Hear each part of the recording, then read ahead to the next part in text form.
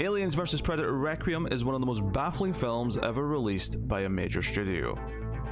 While no one was expecting high art after the first AVP, the sequel went on to fumble even the most basic fundamentals of movie making. Today we'll do our best to solve the mystery of what's actually happening in the latter half of the film, because frankly, we can't see any of it.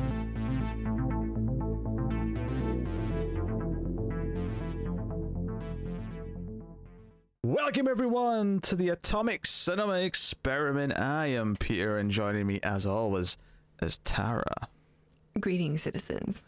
This is a science fiction movie podcast. We get together and we talk about a science fiction film that we've watched that is quite that simple, and one of the things we've been doing recently is working through the Predator franchise. We did Predator, Predator 2, then Alien vs. Predator, which unfortunately leads us to today's film, which is Aliens vs. Predator Requiem. You sound so upset. Of course I sound upset. You watched this, Tara. How...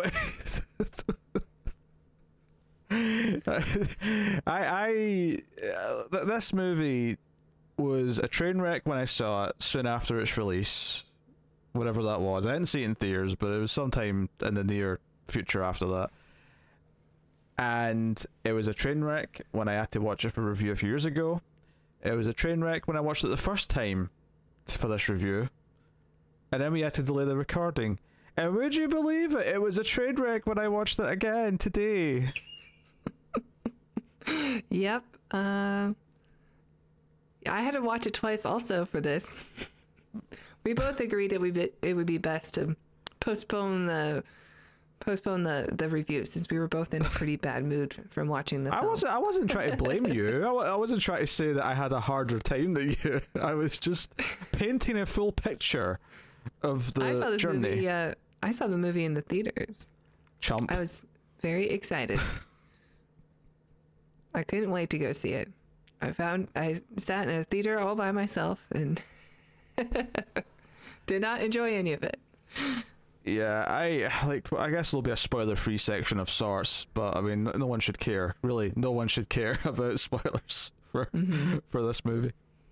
Like, as much as AVP was obviously full of problems, as a lot of things about that movie not to like, it looks like Citizen Kane compared to this one. And we're going to be talking about all the things that are wrong with it. We'll break down what's in the film and try our best to make this entertaining, amusing, funny. If we achieve any of those words that I just said, then we're more of a success than this film is at anything it sets out to achieve. In fact, I would give us good odds that we're going to be more successful than we'll this definitely film. be more entertaining. I think that's a fair guess. Yes. So, well, I'll hold off on the spoilers for this and warn you about them later. We do have to spoil the end of the last film, because it does start off, it picks up right where the last one left off, which was the birth of the Pred-Alien on the Predator ship, coming out of the Predator. And the movie kicks off there. The Pred-Alien runs wild, the ship crash lands back on Earth in near a small town, and this Pred-Alien is spreading the alien seed around, and one lone predator comes from the Predator homeworld to hunt the Pred-Alien down and eradicate any aliens that might be there. And there's also a small town full of characters. There's a sheriff character, there's kind of like an honourable bad boy, I guess. And I say I guess because I think that's what they're going for, but we'll discuss why these characters don't actually work as what they're supposed to be as we talk about them. We have someone who might as well just be Tara Reid. That's a damning statement. You can tell they wanted a Tara Reid, so they got someone who is like her but slightly younger. That's a damning yeah, because this is like 8 years after American Pie, so she can't play teenager anymore. Yeah.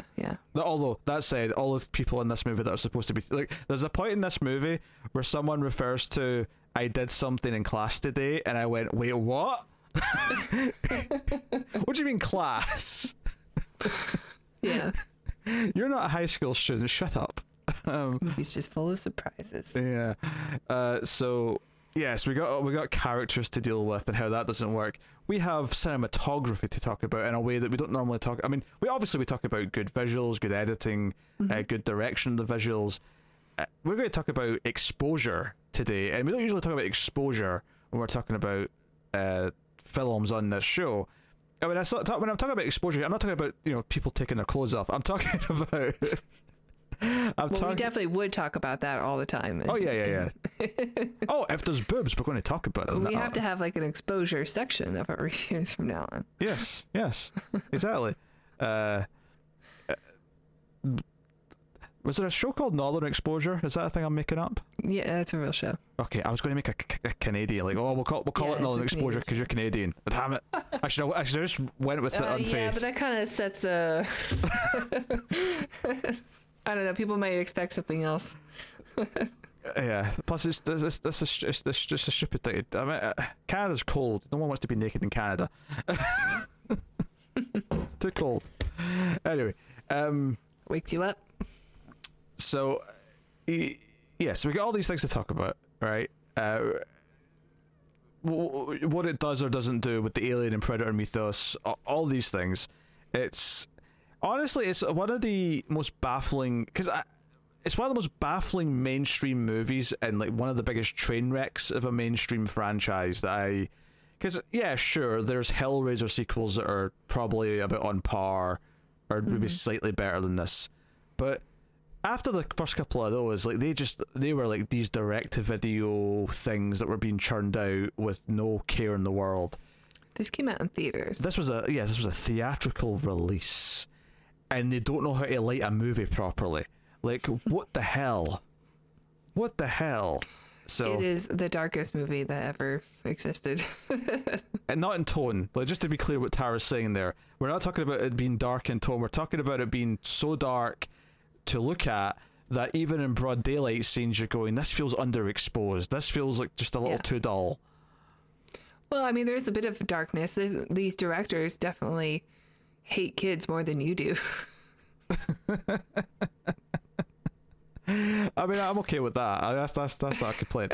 Best scene of the movie, but no, this is like, if the daytime scenes feel like they're a little too dark, then what about the scenes in like dark sewers or at nighttime where there's actually monsters fighting and there's all these quick camera cuts? You've got no hope in hell. You have no hope in hell. So there's moments in this movie where you can't see like faces properly because they're in shadow and it's not exposed correctly. So instead of having like the typical moody thing where you've got like a bit of shadow on a face and it's kind of moody, instead you can see a little bit of the side of the face, and then the part that's got the shadow is just like, it's just black. You can't see anything.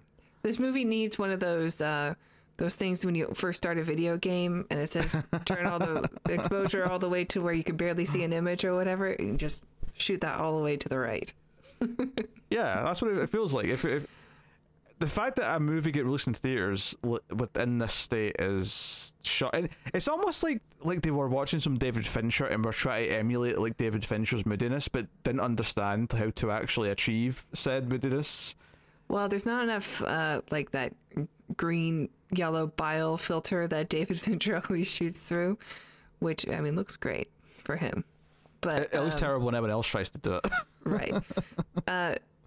Yeah, I took the time to like look at each actor in this movie on IMDb because I'm like, how has this movie been released in theater? And I literally know like nobody in this movie. I actually do know two of them. I actually have. There was a face or a voice, I should say, I recognized eventually, but they seem like they're all TV actors. So, and I don't watch a lot of like newer television. Sure.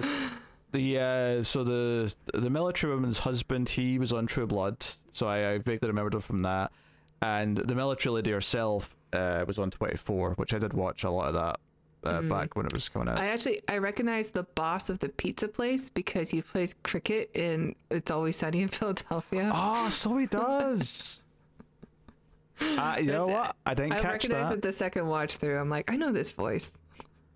I didn't catch that, but that's a good. He's good. Not covered in filth and missing some teeth and going through trash cans. Yeah, isn't that the one that would try to be a priest and then like they make him fall from grace like immediately, quickly? Because he's in love with Dee. Yes, and Dee just rejects him after like mildly implying that maybe there's like a future there. Yeah. Okay, there you go. So yeah, other than that, yeah, it's a bunch of people I don't know, and although a lot of them do have a lot of TV credits of stuff that I've not seen, so they're all working actors at least, which is nice. But well, except for the guy who plays Ricky, he's got a pretty terrible story that ended very, very early. He was on a big TV show though up until that tragic ending. Yeah. He was in Sons of Anarchy, so that's right. Yeah, I did watch that first season. I don't remember him in it. I think I remember his character. Yeah, I mean, like, I didn't like the show. So. like most people in this movie, he's terrible. But I don't know if I necessarily blame all the actors for that, because I feel like the brothers Strauss, and I guess we're at that point of the podcast, we're going to talk about the directors, who went on to make Skyline, which I've not seen. I've heard nothing but bad things about, and unfortunately, it's a sci-fi movie. So one day we're going to have to watch it. One day, but. Yes, it actually has worse reviews than this movie. Oh God! When this movie ended, it came up saying directed by the brothers Strauss, and I damn near spit out my drink and went, "You pretentious pair of cocks! Like you're trying to make yourself sound fancier because you're putting your name after the word brothers instead of before it. Like, what, you think this gives you prestige? You think you suddenly have some intrigue and mystique because you're swapping your words around a little bit." Yeah, they're like the new generation, you know, they gotta be cool. I bet they have frosted tips for their hair also.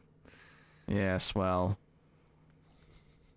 I was just waiting for the next Breen Neal movie to come out, just to copy this trend. The Brothers Breen would be a much better. And it's just him with his twisted pair. The Brothers Breen is just Neil Breen and Neil Breen with a beard. Yeah, Twisted Pair is a movie about twins or clones or whatever. But either way, yeah, they sound really bunched up. It's just need to shake them out. It really does sound like testicles. Like, it's a really bad name. It's a good movie though. It's better than this. It's way more entertaining. Yeah. So. Yeah, the direction is atrocious. Like, it is absolutely gobsmackingly atrocious. You cannot see things in most of the scenes where action is taking place. I actually sent a message to Tara when I was watching this, not today, but the first time, because it had been a while and I'd forgotten all of it. Is I was like 40 minutes into the movie, and there'd been several scenes with xenomorphs by this point, and I sent a message to Tara that said, I don't think I've clearly seen what the aliens in this movie look like to talk about the design of them. You do eventually get a bit more of a glimpse, and honestly, they do seem kind of shit. Like, they seem a bit too fatty to me. There's like too much busy stuff going on at the sides. Oh, okay. Of the heads. Yeah. There seems to be more bits to them. Yeah. So I don't like the design of the aliens in this, but the Predator seems fine. Like, he seems just, mostly he's fine. Traditional Predator. They didn't, try to fix what wasn't broken in that sense, so that's fine. But I think it's weird that the Pred alien in this has like dreads.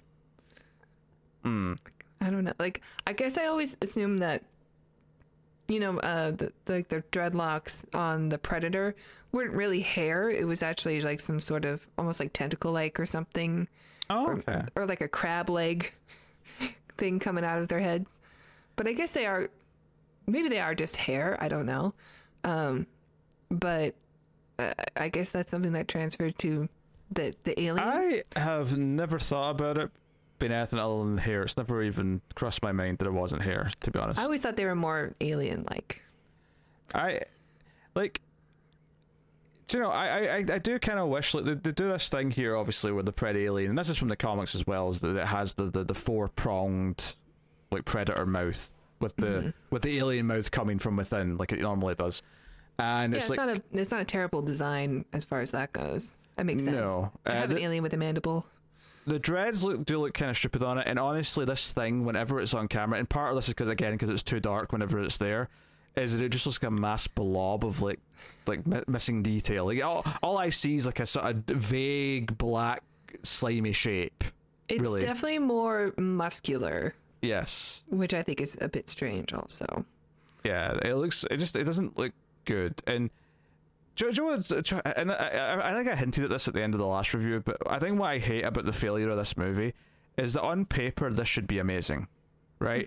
You tell me the premise of this film is that a lone predator comes to Earth and in terms of this premise, like, should be the hero, and that he's the one who's here to take out the aliens. And I would like to think in this now in this movie it doesn't go like this, because he will just randomly kill humans that are around him for no reason. But I would like to, if I was writing this movie, if you give me this premise, said go write this movie, I would make it so that, you know what, the Predator's not here to hunt for sport like he was in, you know, the first Predator movie, right, or the second Predator movie. I also think it's kind of funny that this is just normal present day, meaning that the timeline of this weird alternate Los Angeles of 1997 happened, but then it's reverted back into just normal world. But I would write it that, no, this is like not just about getting revenge because it killed another predator or anything like that. This is about genuinely not wanting to inflict Earth with an alien infestation. So it's actually about saving Earth as much as anything else, and it's kind of honorable in a weird way. I would actually think that's kind of interesting, and I would have like almost like a silent movie where we're just following the predator, because the most interesting concepts, and the scenes themselves aren't good because they're shot horribly, but the most interesting thing conceptually about this movie is the scenes where he's like going to the crime scene or the crash ship, and he's like trying to like, you know, like suss out what's happened, and right, he's Detective Predator. Yeah, detective, like, yeah, give me Detective Predator. That, and you know, the idea of xenomorphs being in like a suburban area is also kind of fun. You can make like a Blob style film of just like watching people get picked off one at a time in this small town, but it just looks so bad here. Yeah, this and is the acting's so bad here that you don't really get into it. This is a clear example of it. Everything that's wrong with this movie pretty much is the execution rather than the concept. The idea is perfectly good. Sure, yeah. It's the execution. It's the characters are unlikable, or either so neutral they're like nothing, or they're unlikable when they're supposed to be likable. The action is in the dark; you can't see it. It's all cut horribly and super quick, so nothing makes sense. Some of the character dynamics to set up are kind of thrown out the window for no reason at certain points, and we'll talk about that. You know, it's every step of the way it just gets everything wrong. Yeah. You know, the predator finds the aliens far too quick, so instead of there being kind of like a trail that he's following, it's just like, oh no, immediately there's a fight, and there's a quick reason why the fight has to end and he doesn't get killed. You know, and so on and so on. You know, and we spend so much time with these characters setting up who they all are, and it's all meaningless because they're nothing. I do like the idea of sending out like the foreman predator to clean up the work that the maybe like the newer predators weren't quite capable of finishing the job. Do you know what I think's weird about the predator actually is that, so he's on the homeworld. We actually get a glimpse of the predator homeworld seemingly, because we see like a city, and like he's like watching this monitor, and he sees the ship is crashed on Earth, right? And he gets his mask and he goes off to like, you know, solve the crime, you know, deal with the case.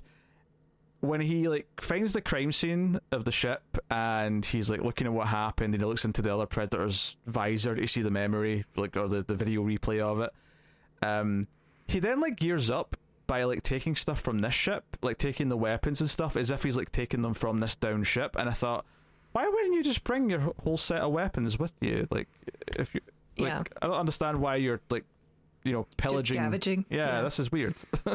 I think I do like some of the new stuff that's introduced as like his toolkit. I like that they have like this blue liquid that it's probably something that's been experimented from the alien blood, but it's a different color because they've done other things to it, and it just makes anything dissolve. I think that's a cool idea also. I think the important part is that it dissolves the aliens to erase all evidence of them, and that's the main purpose, I think, of it. Yeah. So I think that's neat. Like they have like predator scientists that work on this kind of stuff. I mean, they have to have predator scientists as they travel through space, but it also just seems like there's this planet maybe is just very bored. Like they're so advanced that they just started to like hunt for sport because it's always been part of their culture, and now that's all that they do. But yeah, I don't get it as a boredom thing, and that's like now they just have to do that. Like I get it, it's just always been a part of their culture. Like, you know, no matter what stage of technology they've been at, this has always been who they are. You know, and if anything, like being able to like travel through space to other places has just opened up the possibilities of what they can hunt. Right. Maybe that's why they have all their technology is like centered around the hunt. Yeah, so it's like we want to hunt more. Yeah. They've killed everything on their planet, so they need to hunt more exotic things elsewhere. Yeah. That's a fine idea, but Sure. yeah. So yeah, that's the Predator, and yeah, there's more like the Pred alien can do something we've never seen an alien do before, which seems kind of random and just like out of nowhere. Yeah. And the only thing I can assume, and I don't want to spoil it till we get to spoilers, but the only thing I can assume is that are they implying that this is how the Predator does this, and that's why it can do it? Yeah, I guess that's the only reason, right? I remember me. Or it's just terrible writing because they thought of the visual and then we'll just have them do it. How do we work back from that? Yeah. So we'll talk about that. Characters. I mean, let's do the roll call. Okay. So we have the good-looking boy who's just back from prison, who's got a shady past but doesn't regret his shady past, but he's honourable, is what they're going for. He is just kind of a blank slate of a character, like. Yeah, it's just generic handsome. I mean, like sort of handsome young guy. Yeah, I mean, obviously supposed to be handsome. Your male age and an opinion on that may vary. And his younger brother is like probably the more main-ish character, Ricky. He is still in high school apparently, allegedly, and he's working at a pizza delivery boy. Yeah, he's working at a pizza place. This is actually one of the first things that like just told me they didn't understand how to write characters in this movie. So as I say, at the pizza place, at the start of the movie, this is the first time we meet Ricky, where his manager's being like, "Hey, Deanie, man, wear your hat. You have to wear the hat." And he's like, "Hey, the only reason why you're making me wear the hat is because someone made you wear a hat." And there's nothing wrong with that line. And then he's like, "Okay, here's 4 pizzas. They're going to this address." And immediately Ricky's like, "I can't make that delivery. Make blah blah blah, do it." And he's like, "This is not a democracy. Do it." And so the manager's been really unlikable because there's nothing witty or like he does just feel like he's been a dick even though he's right. And then Ricky's been unlikable because he's just been really like obnoxious about it. And you're like, the way to do this moment, right, or one of the ways to do this moment is like the point of it is that he doesn't want to go there. He doesn't want to see the girl that likes him dressed as pizza delivery boy. He doesn't want to be the pizza delivery guy to her and her douchebag friends who are going to make fun of him. Like, it's high school. That's very important. Yeah. Just have him react to it. Like, have him see the address and just have him like look apprehensive and maybe even have him ask like, "Hey, can I get another one and give this to Brian or something?" And like, just have him like ponder it. But the way he just sort of like puts his foot down, is like, "I can't make this delivery." It just like, I don't like you. I don't sympathize with why you don't want to make this delivery. Yeah, I agree. It's not a strong start. And like I could see it working because when you're in high school and you like are horny all the time for like a woman or a girl, then like everything you do is so important, and even the dumbest thing like to us seems like it's the most important thing in the world to a high schooler. So like you can make it work. You can do like a little 8th grade spin on it or something where you're just like, this is the most awkward thing that I'll ever feel. And if you have good directors, you'll be able to get that.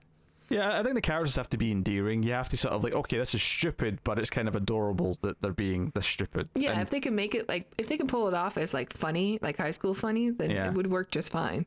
And nothing about this and what follows is funny or endearing. Like, you know, he comes to the door, she invites him inside because she knows him, right? And she's being nice, and she's quite nice to him. But her friends, including her current boyfriend, and for some reason there's a running joke where she says, like, I'm thinking of firing him soon. She keeps referring to dumping him as firing him for some reason. There's nothing that sets this up, or I don't know. Not Tara Reid is quirky. Well, this is the thing. Like, literally, this entire Willy Wonka potential relationship between Ricky and this girl that he likes, which is, you know, and you can tell that a lot of these character tropes are that them trying to copy things from other movies, because this is in a lot of other movies. You have the teenager who likes the girl, and you know, like, really she likes him as well, but he's never had the courage to actually just ask her out or whatever, blah blah blah. And it's kind of endearing, and that's what they're going for. But like, immediately she's just kind of like saying, I mean, she doesn't quite say, "Oh, you really like me," but she just immediately says things. It's very clear. "Hey, I know you like me," and you're just not admitting it. So just hurry up and admit it. And yeah. like And she wants him to too. Like, there's no will they, won't they. It's just that he's in his own way. Yeah, but there's that. Because normally when this happens, it's like we can tell as the audience maybe that she does kind of like the guy, and you're like, just work up the courage and do it, or maybe it'll be a case of maybe she likes him, maybe she doesn't, but like the hope's there, and you're kind of rooting for him, or whatever it may be. But none of that's there. It's just very matter of fact. It all just sort of hinges on her smiling and apologizing for her friends being douchebags. And then because he cracks a joke when he comes in, where he says, "Oh, I guess I know who ordered the sausage lover," as if, like, I don't know, 2007, you're gay joke, I guess. This is enough to make her boyfriend come up and just punch him afterwards, and it's just like so enraged. It's so aggressive. Like, this is straight up assault. What happens next? Yeah. Well, you know how jocks be, I guess. Who knows? I feel like the kids that make it to the because they have to be seniors, right? Like they have to be. Yeah. Like by the time you're seniors, I feel like people have matured a little bit and wouldn't just start throwing punches like this. But maybe I am being naive of Americans here or something. I don't know. Certainly when I was in high school in the final year, I don't think there was anyone who would have just thrown a punch for something silly. There were a couple of fights at school for me in high school. I mean, I wasn't involved, but like when a fight broke out, like everybody knew and came rushing to the but seniors courtyard. I guess I don't really know. I don't remember who was like involved. Yeah, there was fights. Usually by the time I got there, it was over anyway. Yeah, I mean, I don't know. Anyway, it's not much to get to. But anyway, it feels super aggressive. It feels like just absurdly over the top. Where the girl comes running out and sort of like says, stop it, and I'm like this is where you dump him right now, because he's clearly an aggressive asshole. Like this is the moment. And the next time we see her, she's already dumped him, and it's like, oh, I guess that happened. All right, okay. Like she's dumped him, and like, oh, I mean, we're not in spoilers yet, are we? We're not, but like, I feel like most of this character setup stuff is just kind of whatever. It's fair game. Yeah, it's true. Yeah, she's dumped him and like ready to sleep with Ricky. Yes. Yeah. So that's them. Other character. Is the sheriff, who is friends with older brother character.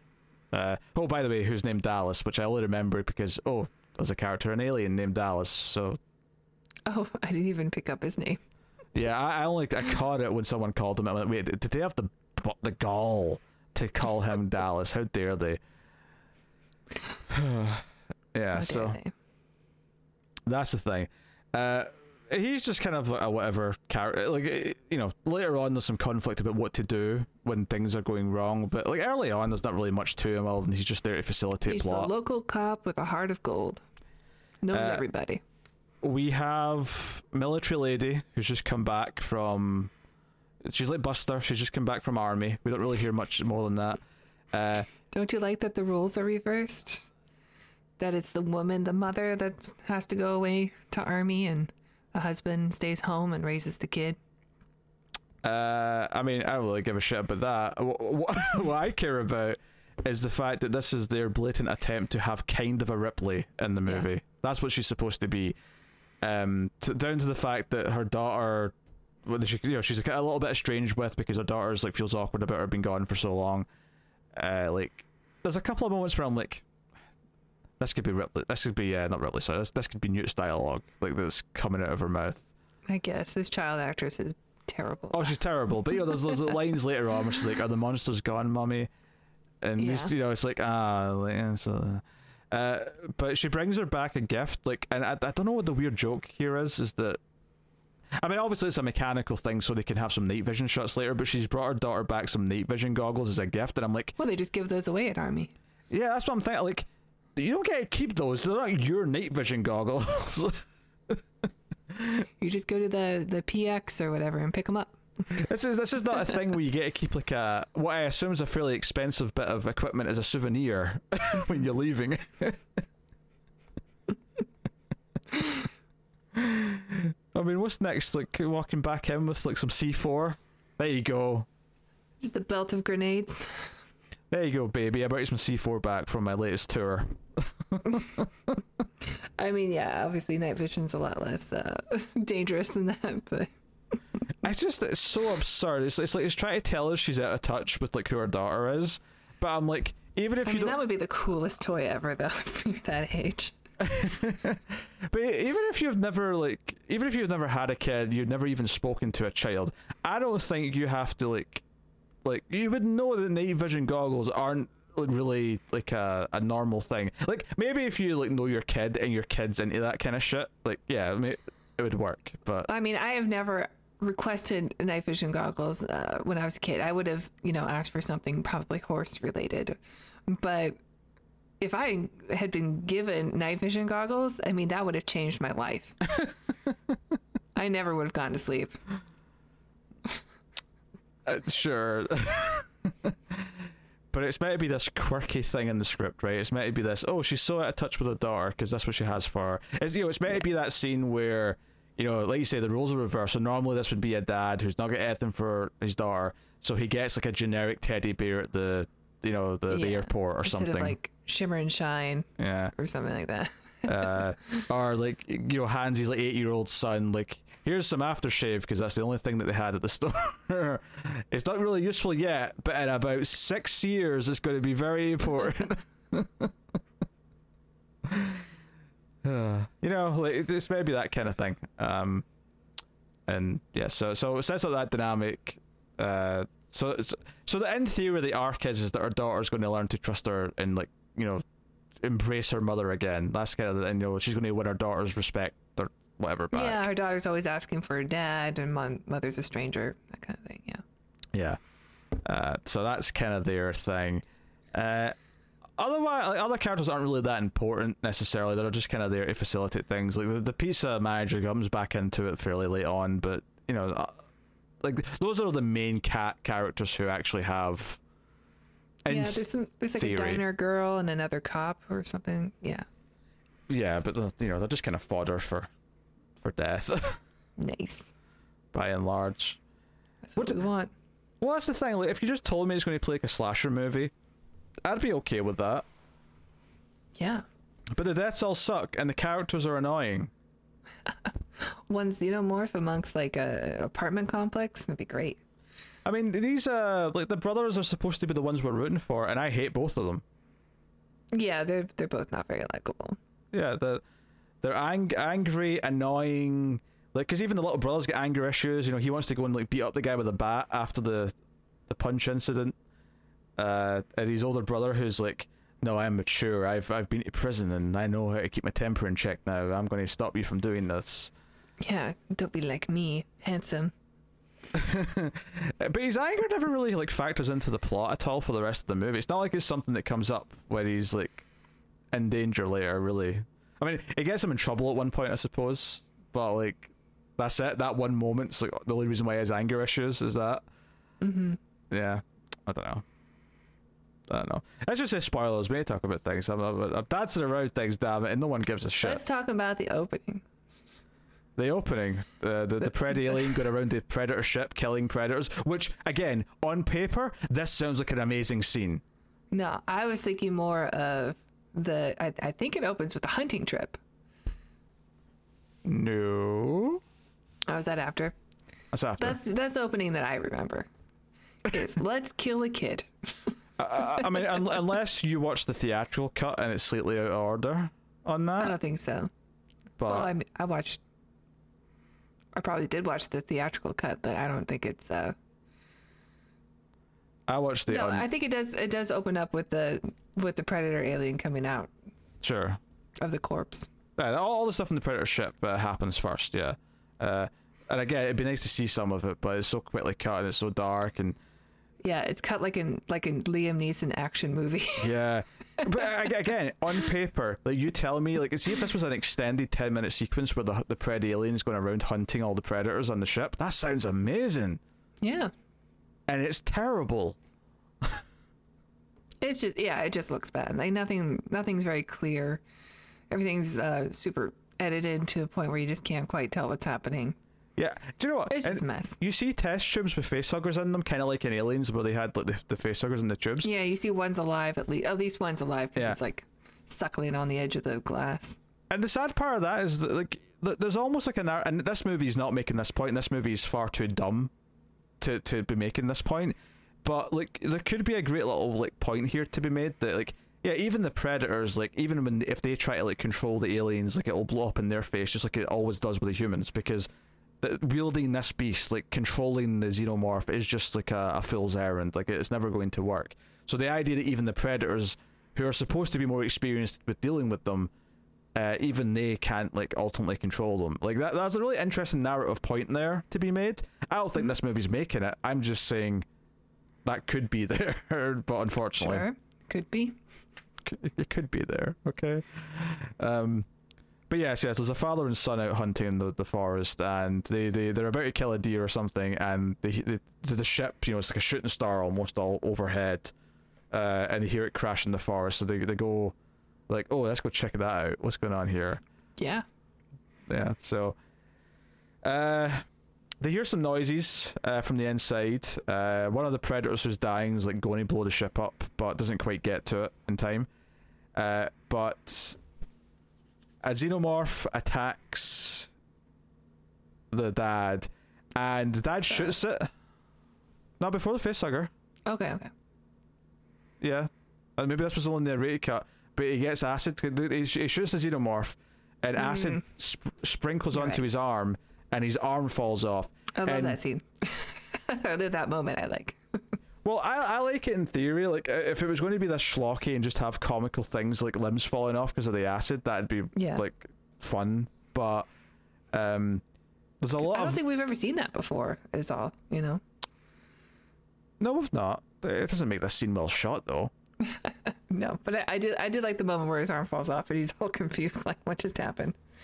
Like, well, because this is the thing, the facehugger moment that happens, because both him and the kid get facehugged, and when they wake up later and the facehugger happens, I thought the facehugger, or sorry, the chestburster effect on the dad looked terrible, because it had this sort of stiffness to it where when he's in the background and it's happening to the kid in the foreground, like with the way he moves, it's like the facehugger is like too stiff on him, so you can sort of tell that it's attached to his like body, if that makes sense. Like it doesn't feel like it's moving independently from him. Yeah. But yeah, you get this dual shot of both him and the kid being chest bursted at the same time. Yeah. It's just, you already had to watch a kid go get face hugged and tortured, and then he wakes up and sees his dead dad and gets something burst out of his chest. I don't mind this. I don't know. It's a bad start for me. I didn't like that. Yeah, like the chest bursted a kid. Not really. I thought it was a bit gratuitous. Kid violence is not my favorite kind of violence. I have no problem with the movie doing it. Like, I mean, occasionally it works well. I thought, in the first It movie, it was a bit shocking, but it worked well. The opening scene, anyway, with Georgie. But like, I know you have problems with the film, but like, I thought that scene's really good. But yeah, kid violence, I think is still kind of hard. Like it's gotta be for something good if you're gonna do it. I don't necessarily mind it in a schlocky movie, especially like if this was just good schlock, that'd be fine. Like, oh sure, in the Blob, the '88 Blob with the kid in the sewers, it's great. It doesn't have to be great for that to work for me. But the problem is this isn't even serviceable. This is like subpar. The only reason why this is even memorable, this scene, is because it happens to take place during the day, meaning that you can kind of see what's going on. Yeah. Because everything else that pretty much happens with the alien and the predator, they happen in darkness, and you cannot see a goddamn thing. It is horrible. I don't think we ever seen them in daylight. You see the alien in the forest here in daylight, but after this, yeah, I think that's it. I mean, I don't even really remember seeing the alien. I remember the face huggers, but I mean, I don't think that's a cut thing, because the arm does come off in this version of it. But. Yeah, Maybe it was Yeah, a because I fade. don't remember even getting a good look at the Predalien until later in the film. No, you don't. I mean, maybe it was a facehugger he shot. Maybe I'm misremembering what he shot at. But like, there was definitely one that he shot at first that led to his arm falling off, and then the facehugger happened. But yeah, I mean, if more limbs were getting melted off with acid, maybe I'd be into that. I don't know. Hell yeah. Yeah. So just to go back to the characters, then, since we're in spoilers, we could talk about the rest of the stuff. The main thing with Ricky and the blonde is that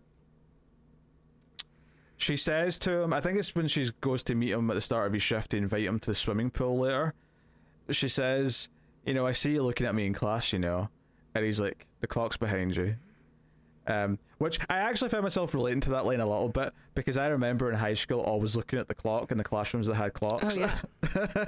I did that all the time in I school. hated when they had them in the back of the class and not like above the teacher, above the the whiteboard. It was obvious when you were looking at it, yeah.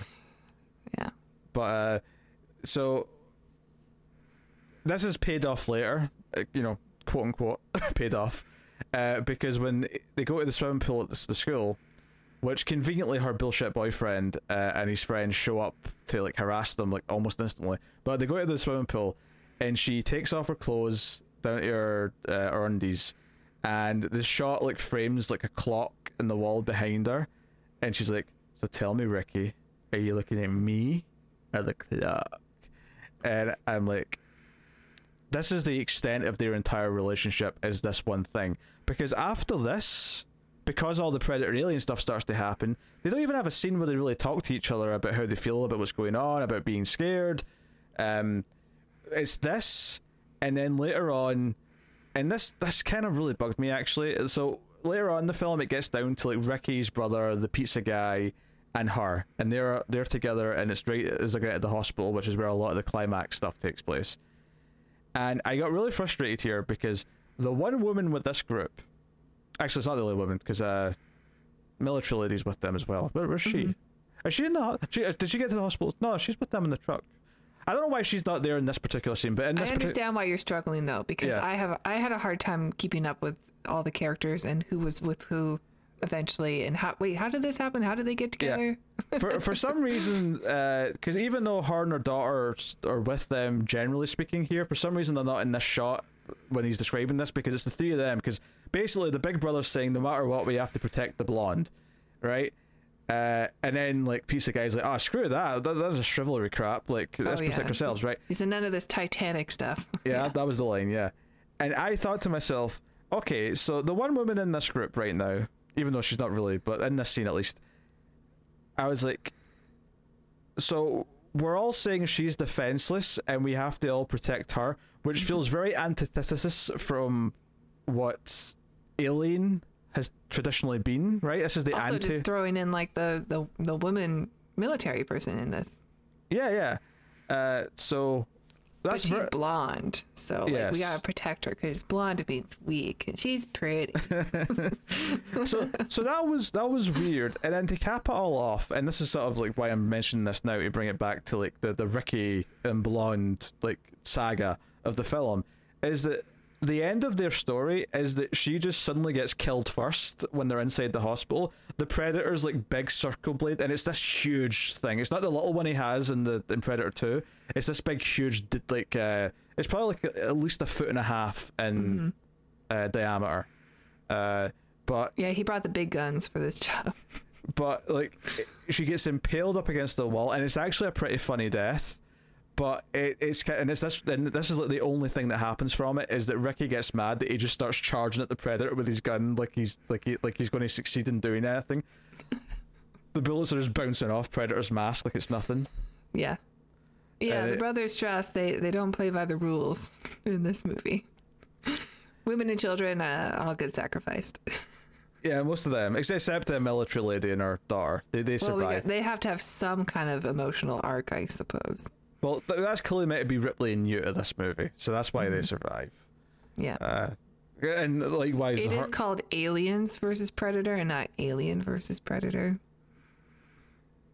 I know Tara was looking forward to making this point. She kind of showed me her intentions before the show. Well, I was just saying, like, I didn't realize till basically now that this movie was called Aliens versus Predator and not Alien versus Predator, because Alien versus Predator is like the franchise. So like the only reason they added the S to it in my mind is because well, Aliens is the sequel to Alien. So we're going to make it Aliens versus Predator. Because there's multiple aliens in the last movie. I'm just laughing because I heard this exact speech right before we started. I had to workshop it before. I think the title, the reason why they chose Aliens, beyond maybe it being the sequel and that being a homage to Aliens, is because it's only one Predator. So it's emphasizing that it's multiple aliens versus one Predator. I still think it's a wrong choice. Like, you should just... Alien versus Predator is the franchise now. It's its own thing. So it should be called that too, or it should be called Alien versus Predator, Requiem. Requiem's a dumb title as well. That's not... I don't even really understand it. Like, I guess it's a good word. It's something that's played at funerals. Maybe, it should be Alien versus Predator, Predalien. Predalien. Or just call it Predalien. Like people... Alien versus Predator 2. Yeah, AVP2. There you go. Love it. Perfect. That's what everyone called it anyway. Yeah, I know. You say everyone, no one was talking about it. Maybe in your circles. Yeah, Ricky gets impaled because of his little tantrum when the blonde dies. But I'm like, what do you think you're going to do? You've seen this, like, both the xenomorphs and the Predator, like, tear through multiple people at this point. You have no hope of succeeding in anything with this little, like... Does this Predator have the shoulder gun? Because I don't remember it. Yeah. Oh, okay. I don't remember the red lights coming out. He puts it on when he's suiting up at the crash ship. Okay. I guess that would be, like, more of a special effect because things have to move around on it, but... It is disappointing that I didn't get to really see it in good use. Yeah, I didn't really use it much this movie. Oh, by the way, these directors are visual effects artists. Like, that's what their career is. They've had 2 directing, like, movies that went to theater and, like, a bunch of music stuff, and they do visual effects. Color me not shocked, because they clearly don't know how to direct. Well, I just mean, like, you'd think that they would be better and make it a good-looking science fiction film then. Because they work on blockbusters. Well, yeah, but they don't... Like, cinematography is not the same thing as, like, anything they do, so... But they're just so focused on, like, how something should look. Like, you think they would have an idea. Like, we worked really hard on this. Let's light it so people can see it. Maybe they didn't. Maybe someone else obviously did the effects because they were busy directing, and they said, that's not as good as our work. Let's make the movie dark so no one can see your shitty effects. Directed by the Alan Smithy brothers. The brother Smithy. There we go. Oh dear. Yeah. So let's go back. Let's not jump to the hospital just yet. We got shenanigans afoot around. Well, one of the big things so there's a bit of like a mystery element early on where because the dad and the son are a bit missing in the woods. The wife has like got the sheriff looking out in the woods for them, and eventually one of the other deputies gets killed by the Predator because he runs into him when he's looking for the missing people. And it's like, okay, 2 people have died. 2 people are missing and one person's died now, and he's been hung upside down and skinned. Even though this Predator's not hunting, so I'm not sure why it went through the whole ritual, if you will. Why wouldn't he just like pour the blue shit on it to like erase the evidence like it has been the other stuff? I don't know. Because that's what he does to the dad and the son when he finds their bodies. He's like, oh shit, they've been chest bursted. I'm going to erase the evidence. Yeah. And melts them. Yeah, it's cool. I like the blue stuff. With what you might call boiling acid. No?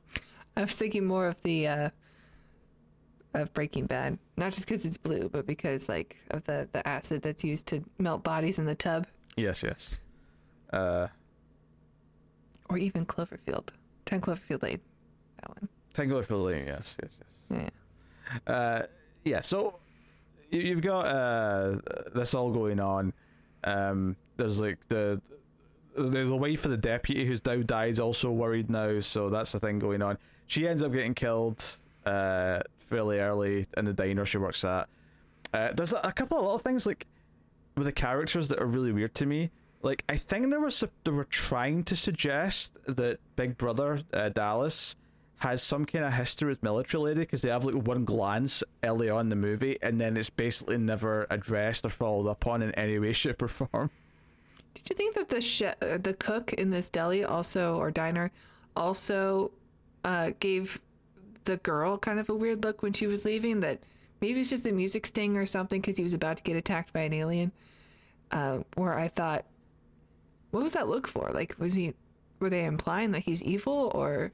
And then he gets attacked by a xenomorph off screen, and then she gets her like Ripley Alien 3 moment where they're like, there's an alien face coming right up to her face. I think this retroactively from later on, I think we can deduce that this waitress, the wife of the deputy, was pregnant, just early on pregnant, because I mean, I'm assuming that it has to be a pregnant woman for this new thing that the Pred Alien can do, because later on it's a maternity ward that it goes into and does this thing.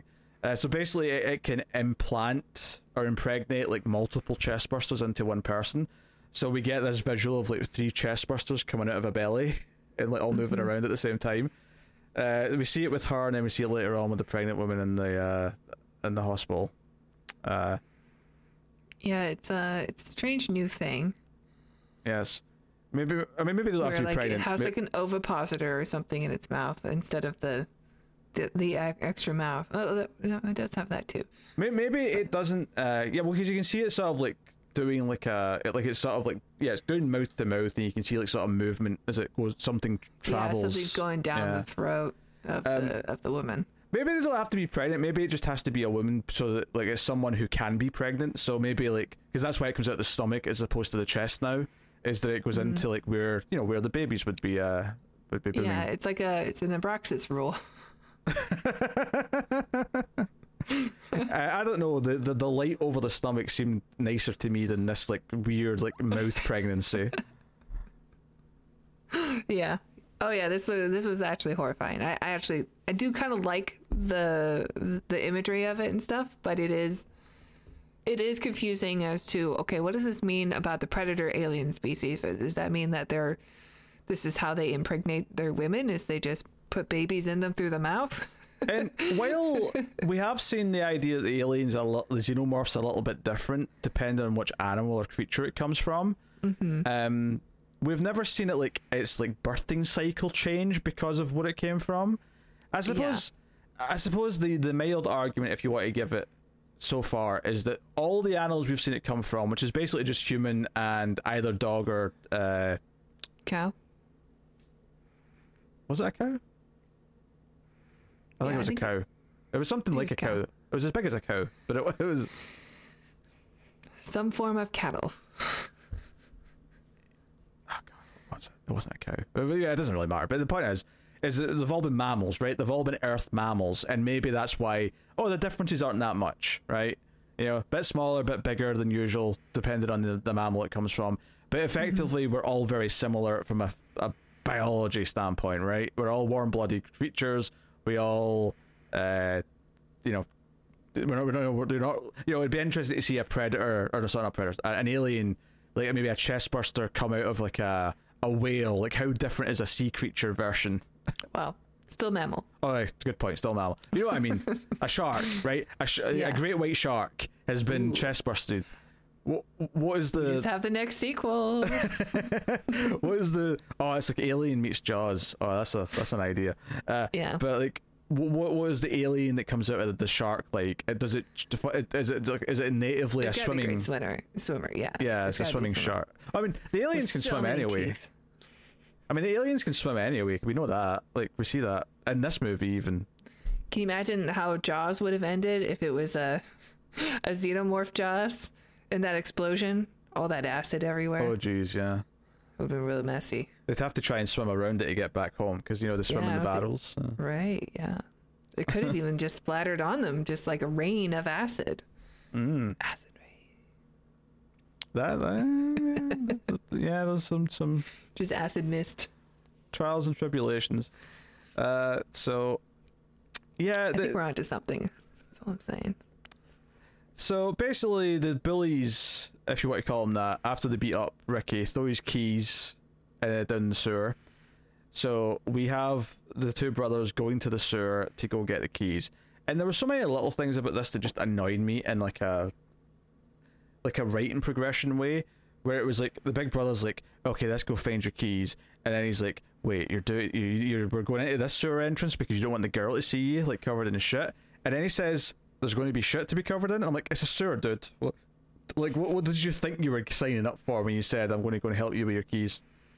Well, I mean, yeah, it's a sewer line, but the sewer lines also have like water. that comes obviously. Through it. Yeah. But it's not just all feces. That would be very stinky. There's like stormwater. I know you're right, but in the context of the scene, the brother says shit, and he's surprised there's going to be shit. It is still a sewer. There's still the possibility of shit was right. Very valid. Yes. You can be pedantic and say there's a possibility there might not be a need to go into shit, but still, it's a very reasonable expectation. And then like says he's not going to help once he's down there with them. And I'm like, well, why did you come then? Like, what? Yeah. I guess just to stop him from getting into a fight, I guess. But like, you know, I don't know. It's these two bickering about shit. Literally. I mean, this is, I guess, what the directors think brothers are like. I mean, they are brothers. This is their relationship. This is their relationship with each other. Okay. Yeah. Debating about shit is probably just this movie. So eventually, obviously, they run into some alien action.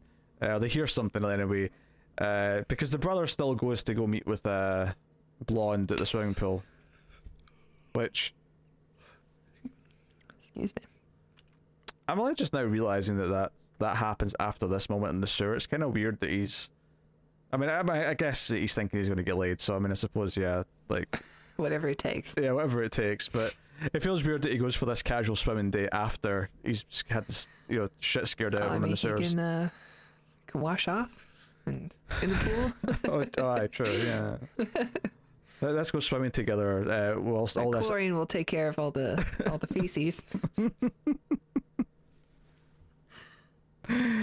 Oh dear. So yeah, they get attacked by aliens when the bullies are there picking a fight with them. They're in the water, the xenomorph is in the water, blah blah blah blah, whatever. It kills some of the bullies, they get torn to shreds in the water. And all of this stuff happens. Military woman's husband gets killed. He gets pulled out the window right after he says there's no monsters outside. Lol.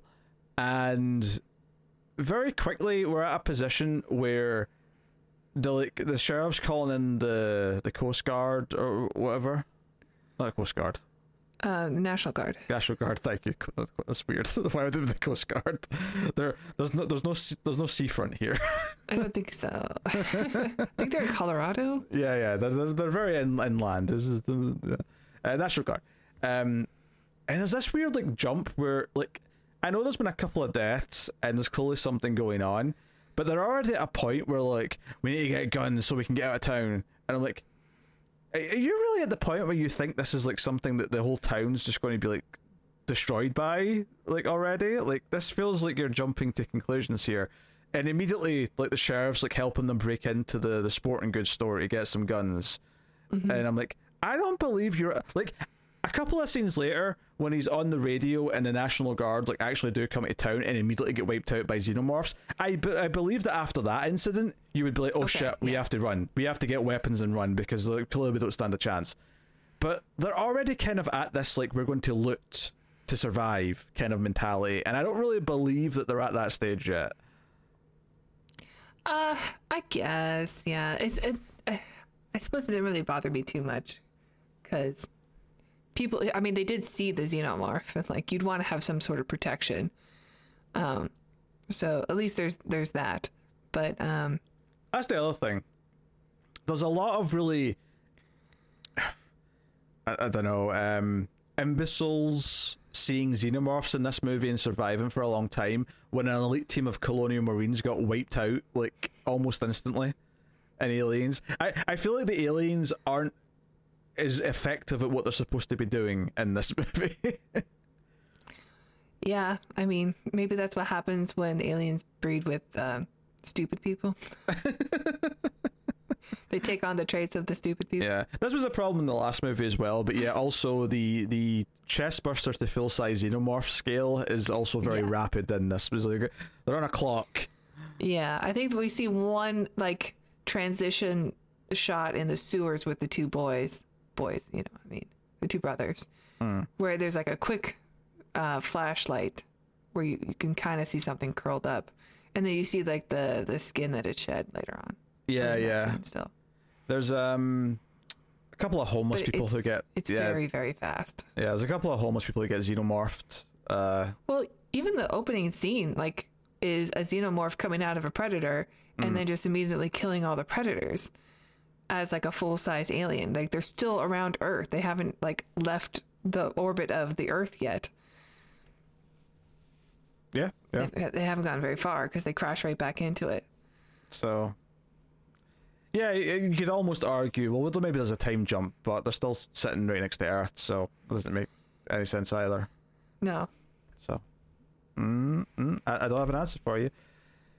I do, like, while I'd prefer the Predator to be more honourable, I do kind of like the idea, because at one point the older brother, Dallas, gets trapped in like an old school, like wire trap, and he's held upside down.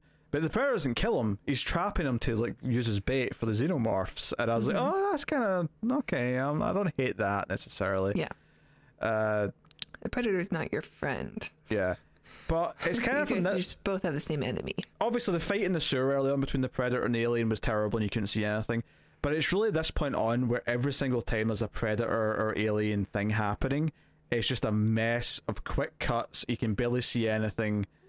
Yeah. You know, you can see like the edge of like a shoulder in some shots. You can maybe make out the edge of the mask or something. It's just nothing. Every now and then you get a flash of yellow or green blood.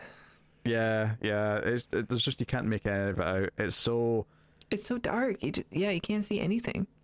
Yeah, the editing is not helping. It's just such a disaster from like just every possible avenue. Like nothing about it works. The only thing you can really do with this movie is nuke it from orbit. It's the only way to be sure. Well, they don't do it from orbit, but as close as they can get on short notice. I'm glad someone finally took Ripley's advice. Yeah, which by the way, the ending of this, and I'm not saying it's intentionally ripping it off, but the ending of this is so much like the end of Resident Evil 3, the video game. Like, it's so identical. Oh, I haven't played it. Escaping in a helicopter just as a nuke's hitting the city. Like, it's so, like, 1-to-1 in some ways. Was that around this time? That game came out in, like, 99? So... okay, so it's well after. Yeah, so, you know, there's enough time that they could have played that and, like, you know... Oh, I'm sure they're a fan of Resident Evil. So yeah, I've seen some people say they ripped off the end of, and I guess spoilers for a movie I'm about to say. But it's more of a comedy though, so it's not like it's a serious, like, you know, ending to spoil. But Return of the Living Dead ends with like a kind of a like let's just nuke everything. Wipe out the plague. Yeah, kind of ending. But because of the way the helicopter's escaping and it sort of gets hit with a shockwave or the nuclear blast, it's very like that's Resident Evil 3's ending, like to a T to me. So right. But you know, whatever. All right, so they end up like getting to they run from the gun store. They get to like one of the armored vehicles that the National Guard came in on, and they run into some other characters and team up. The pizza guy's there, a couple of other red shirts, I guess. Yeah. And it gets through to someone, you know, I mean, obviously it's this, you know, military higher up dude. But the sheriff's like talking to him and saying, hey, we did an evac, like the town's screwed. And like it's already like a ghost town apparently. The aliens have already killed everyone. And he's like, oh, go to this part of town, there'll be an evac, an airlift and blah, blah, blah, you know, however many minutes. And on the way there, military lady's like, no, wait, something doesn't add up. That's a stupid location for an evac. And they'll be thinking about containment first. I think we have to get out the town. I think this is like a bad idea. And they split into two. Luckily, she is a badass. Yes, luckily, I mean, she wears a tank top, So that's very Ripley. She has some smarts here where she's like, they're going to nuke it from orbit, so we we have to go. I mean, she doesn't say that. She never actually says they're just going to bomb it, but there is somebody who says we have to get to the chopper.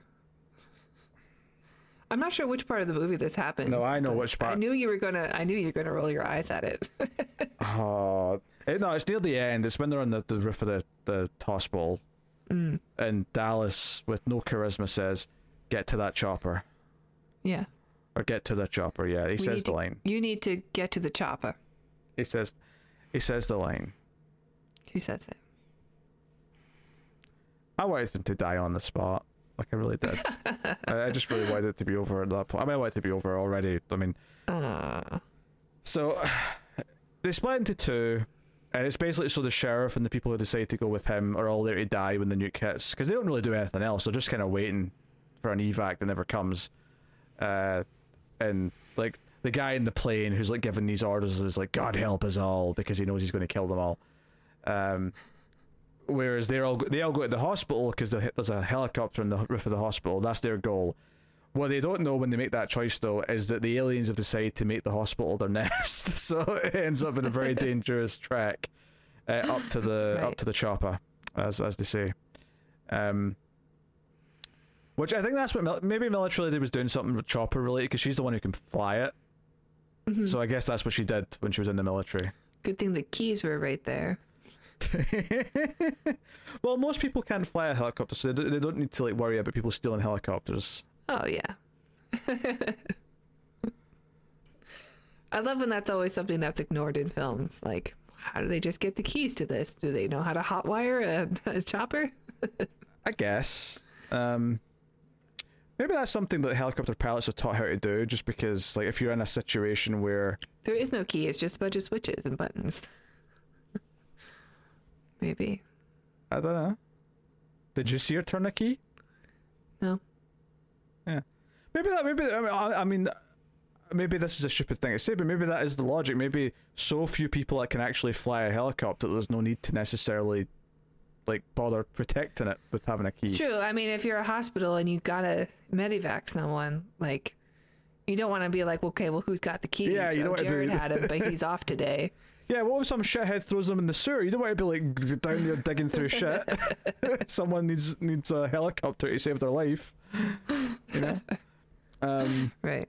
Like, because like airplanes don't have keys. Like, you go into a plane that's like, you know, a big jet that's flying like, you know, continent to continent. I'm pretty sure they don't have a key that you turn for ignition. Like, I don't think that's how it works. That's true. Maybe we're onto something. I don't know.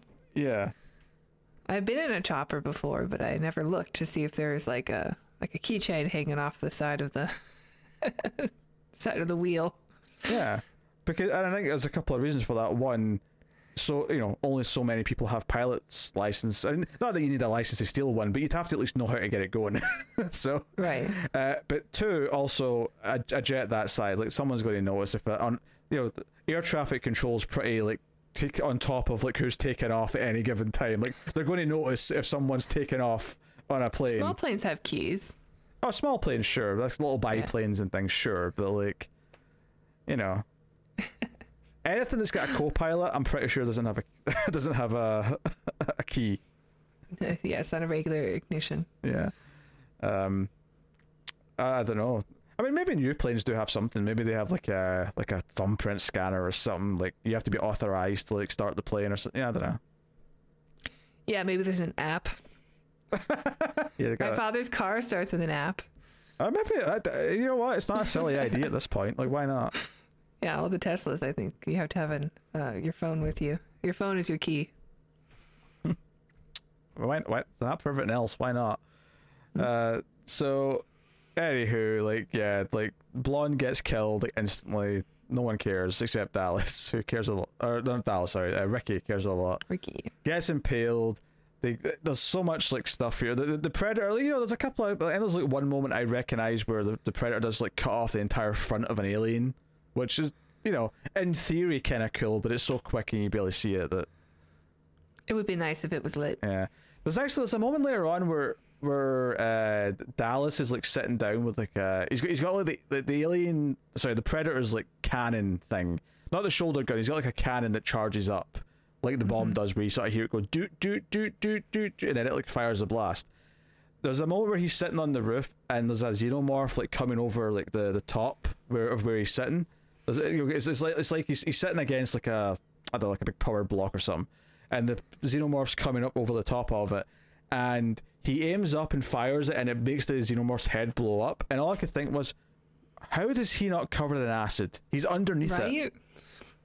I hate it when they ignore the rules. Yeah. Like earlier on, we saw a man's like arm get melted off. Yeah, and he was like, you know, like in front of him. This guy is underneath him. The acid should be landing directly on top of him. Yeah. Like, honestly, the final act, all the fighting towards the end of this movie, like it makes the T-Rex style stuff with the Alien Queen in the last one look great in comparison. Yeah. It really does. It's shocking how much better the first one looks compared to this. Well, I mean, that Paul W.S. Anderson, he's not bad. Shut up. You shut your filthy mouth right now. I'm not having that on my show.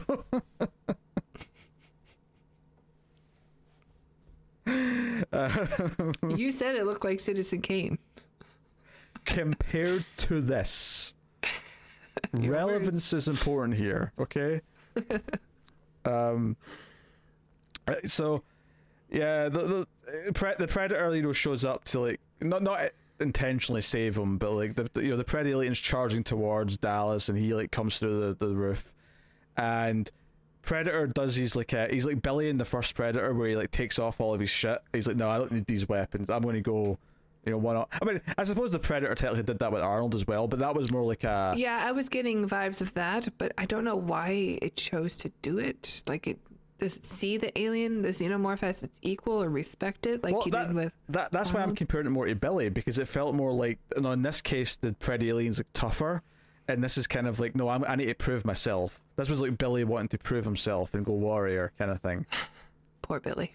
You know, basically either I die or like you die. The time is now, kind of thing. And obviously, you know, they end up impaling each other, so they're both covered in each other's blood. Yeah. Right when the nuke goes off, anyway. Yeah. So it's.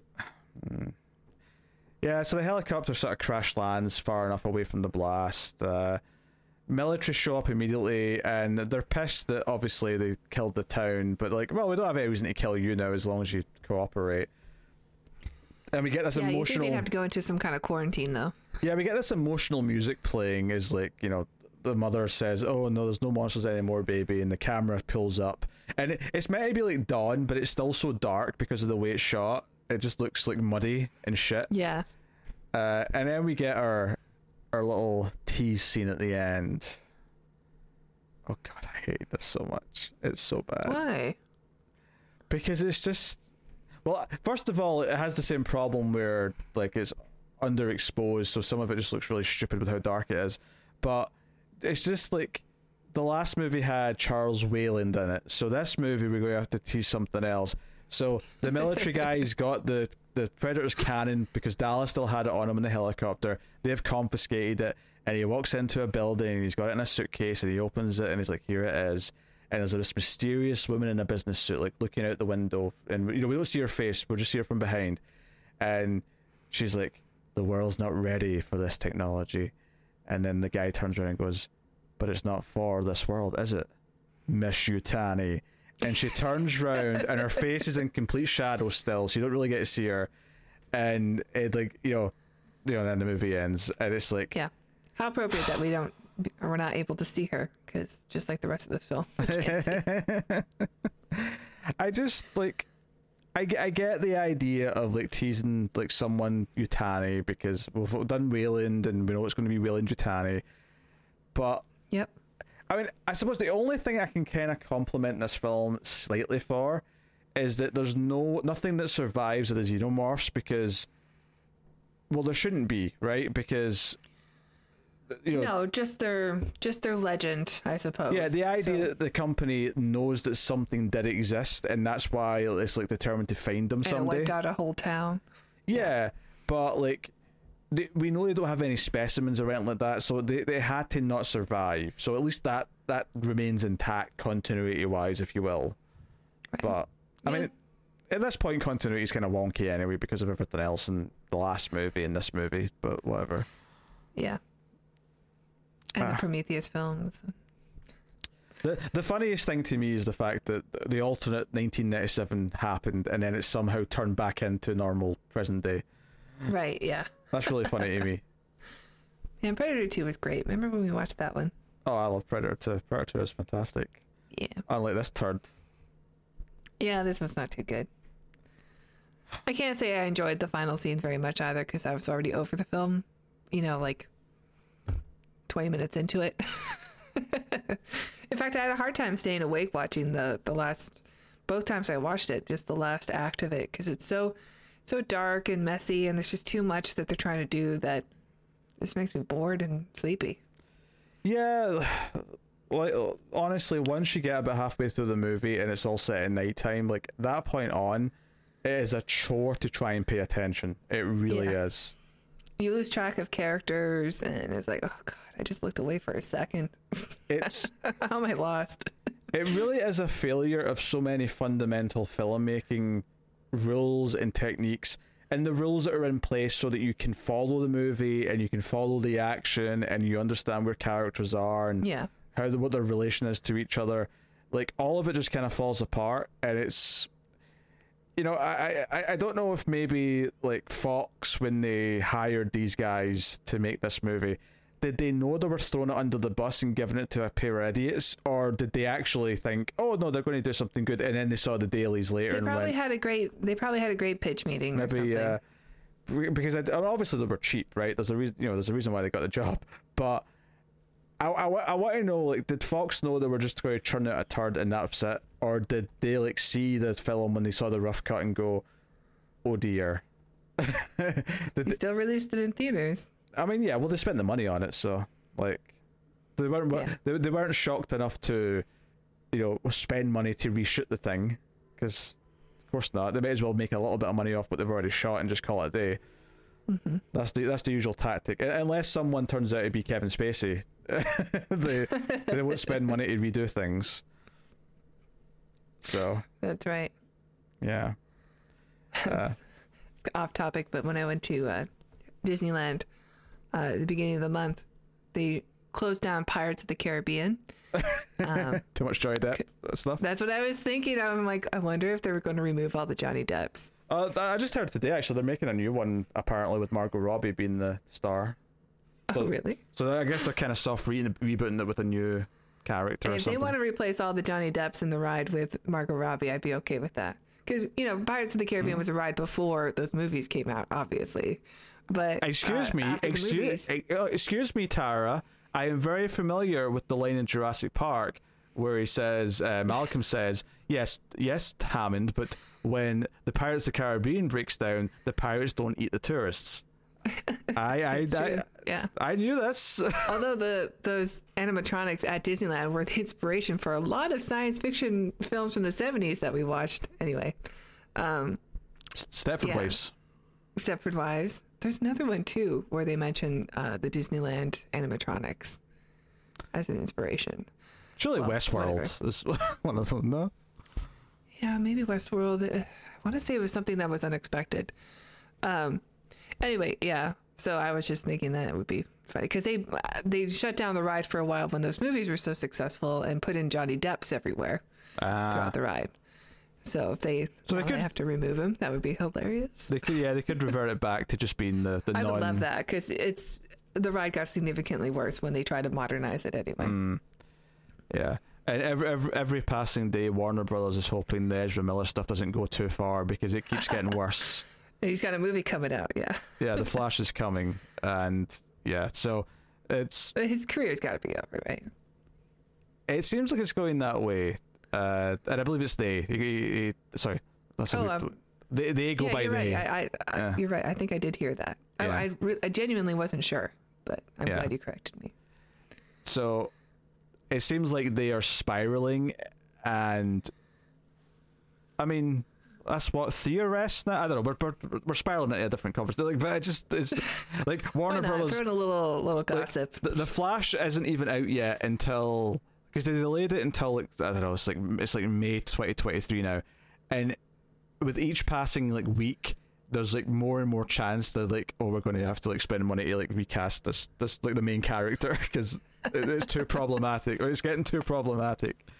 Just get Andy Serkis to come in and mocap and fix everything. They're already talking about recasting the role for the future, which, I mean, honestly at this point it's a no-brainer. Like, they're definitely going to do that. But can't they just get the guys that do the, what is it, the deep fake? Put someone else's face over him. That one solved the problem with the fact that Ezra Miller doesn't know how to run properly, because that was one of the weird like little things that was wrong with the Flash. What are you talking about? I watched the Oscars this year. That was the most exciting moment in film history, was Ezra Miller breaking the sound barrier or whatever. Did you not see this week that apparently there was the because that was like a fan vote thing. There was an implementation of Twitter bots to rig the vote. Oh, it was definitely rigged. The other vote was for like whatever. I don't even know what it was, but his zombie movie, Army of Dead or whatever, it also got #1. It was just all Zack Snyder. Right. Yeah. Yeah. Snyder fans. Crazy people. I thought it's absolutely mad. Well, the Oscars are a joke now anyway. All right. Well, I'm done with the tangent. Let's get back to this movie. Well, I mean, we're more or less done with what's in them. I mean, unless there's something I glossed over that. I don't know. I think, we're pretty done with talking about this film. I hate it. There is nothing likable about it. Like, the first thing is that it's a great concept.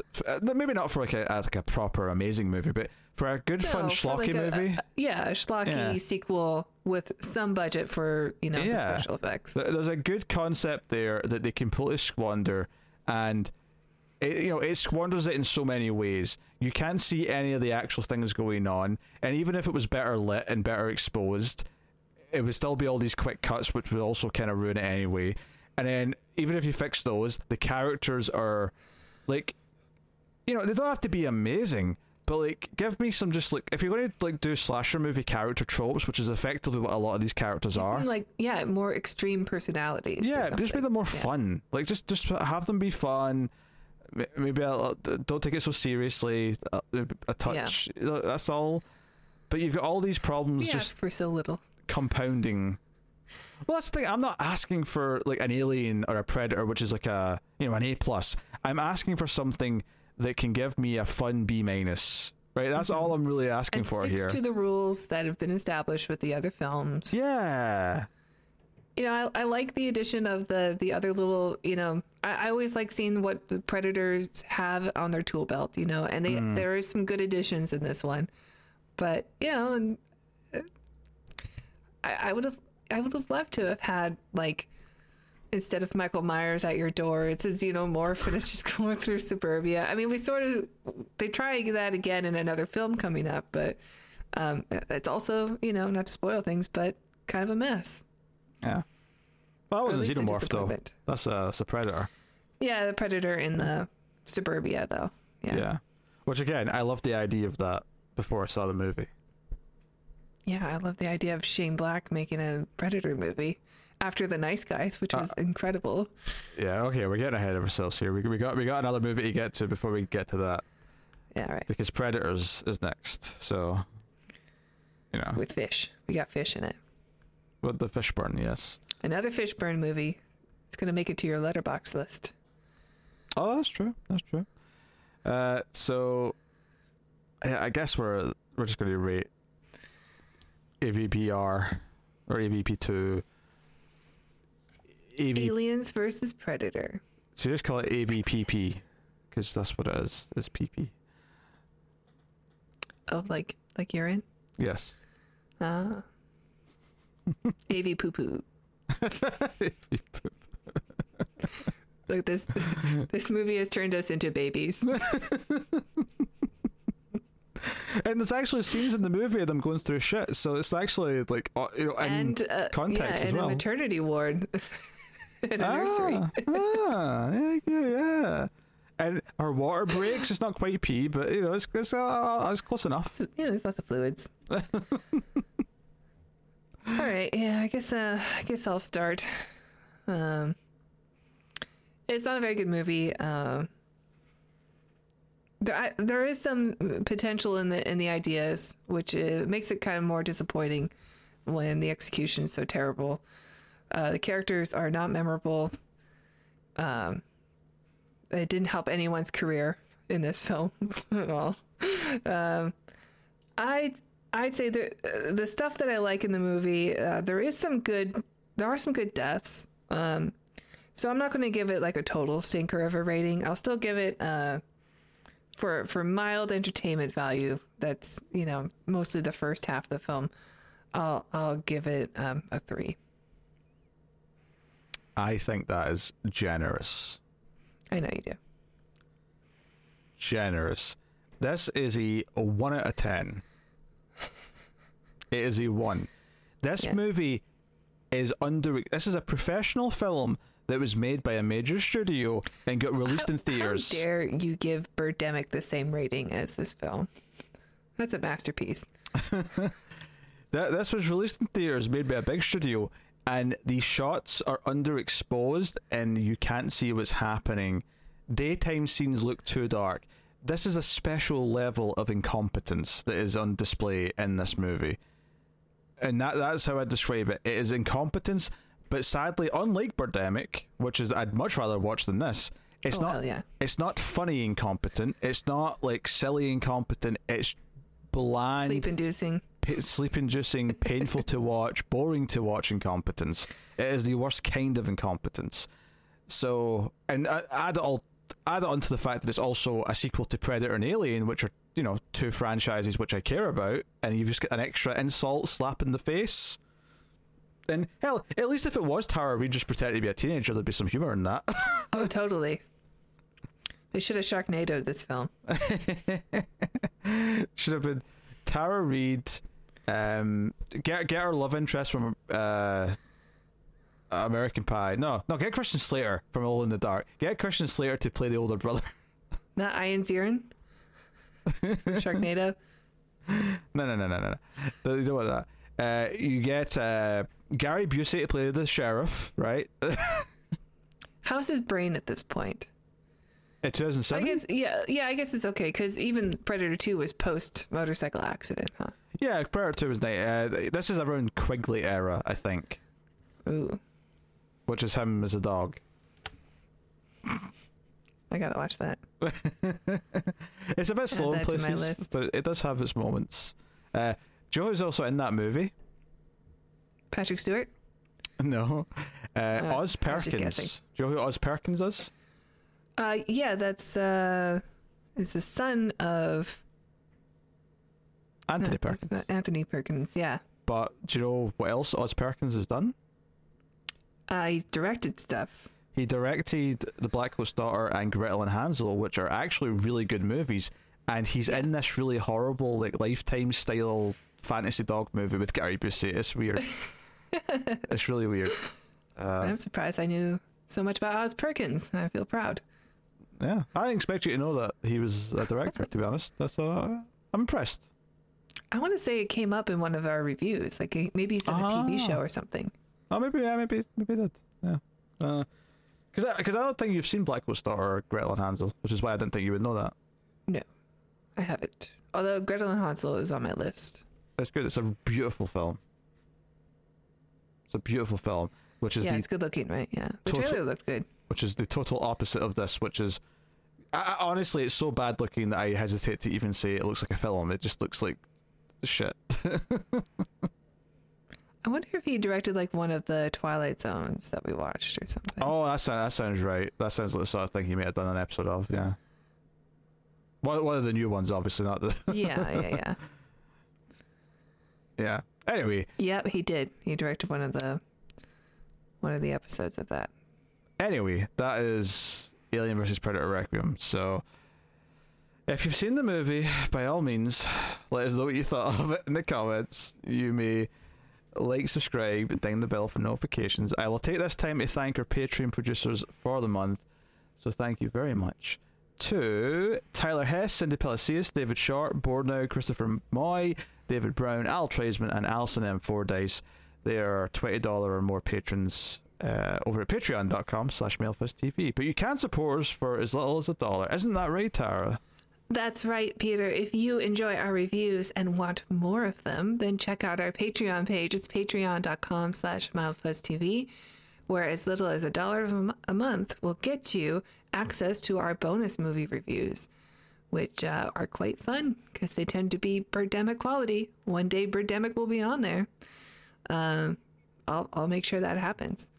But in the meantime, you can watch movies like The Guyver or The Brain, a lot of the monster films. What's the one we did recently? The last one we did? The last one we did, Abraxas? Abraxas, yeah, we even brought it up in this review. Yeah, Abraxas starring Jesse the Body Ventura of Predator fame and gubernatorial fame. And also wrestling, yes. And also that wrestling stuff. And if you donate $5 per month, you'll get access to our reviews early. And also at the $5 tier, you get to vote on what we watch once a month. Mm-hmm. And it's a nice community. And we love our patrons. Thank you. Yes. And next episode will be the last vote winner that happened, which will be Star Trek: The Motion Picture. Thank you, everybody. This was a fun vote because it's both of our birthday months. So we picked two of our favorite sci-fi films. Yep. I just had my birthday. Tara's birthday's coming up in a couple of weeks. That's right. So, and this is we're not starting like the Star Trek franchise. We're just going to do, it came out with a 4K edition of the motion picture. Peter and Connor did all the films, or at least all the original series films. So we're going to let them finish that out before we tackle we're not going to work through the franchise sort of like too quickly. I imagine it may be kind of like what we do with Alien, where I'm not going to say we're definitely do Wrath of Khan next year, but it may be the sort of thing where maybe Wrath of Khan will be on a vote sometime next year, and maybe so it'll be like a slow burn where every so often we'll maybe get to the next one. We gotta savor the Trek, they're special. Probably because me and Connor already reviewed them, but at the same time you guys still are going to, presumably once you finish the Next Generation, you're going to do those films too, so it'd be weird if we also reviewed them. Yes. So, just spreading them out nice and long form, but it's time for the motion picture next week, so that's what's coming up. So hopefully you're looking forward to that, and I will tell you all next week why it is a highly underrated film. You can take that to the bank. Hell yeah. The blood bank, to quote the legendary Steven Seagal. So he is a legend. Yeah. Not necessarily for the right reasons, but yeah. So there you go. That is the show. That is the Atomic Cinema Experiment. Thank you once again for joining us. Of course, get us on Twitter at Screams Midnight, which is the Mail Fuzz Movies Twitter. So you can do that. But otherwise, that is us. So thank you once again for watching or listening. We always appreciate it. Keep watching sci-fi and computer at Salsa.